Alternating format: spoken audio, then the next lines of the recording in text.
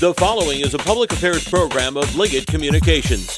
For the Blue Water News Network, I'm Caleb Gordon. The city of Port Huron is weighing its options regarding the future of its 3 fire stations. Port Huron Mayor Pauline Repp says City Council was presented with the findings of an architectural study during this past week's City Council meeting.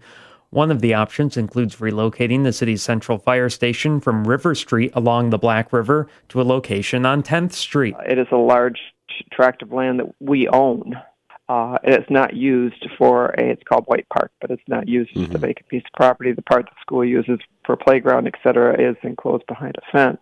So it would certainly accommodate the central location more into the area where they actually have more of the fires, the older structures in town. And then they would renovate the one up on Sanborn Street. That's Port Huron Mayor Pauline Repp, and this is the Blue Water Beat.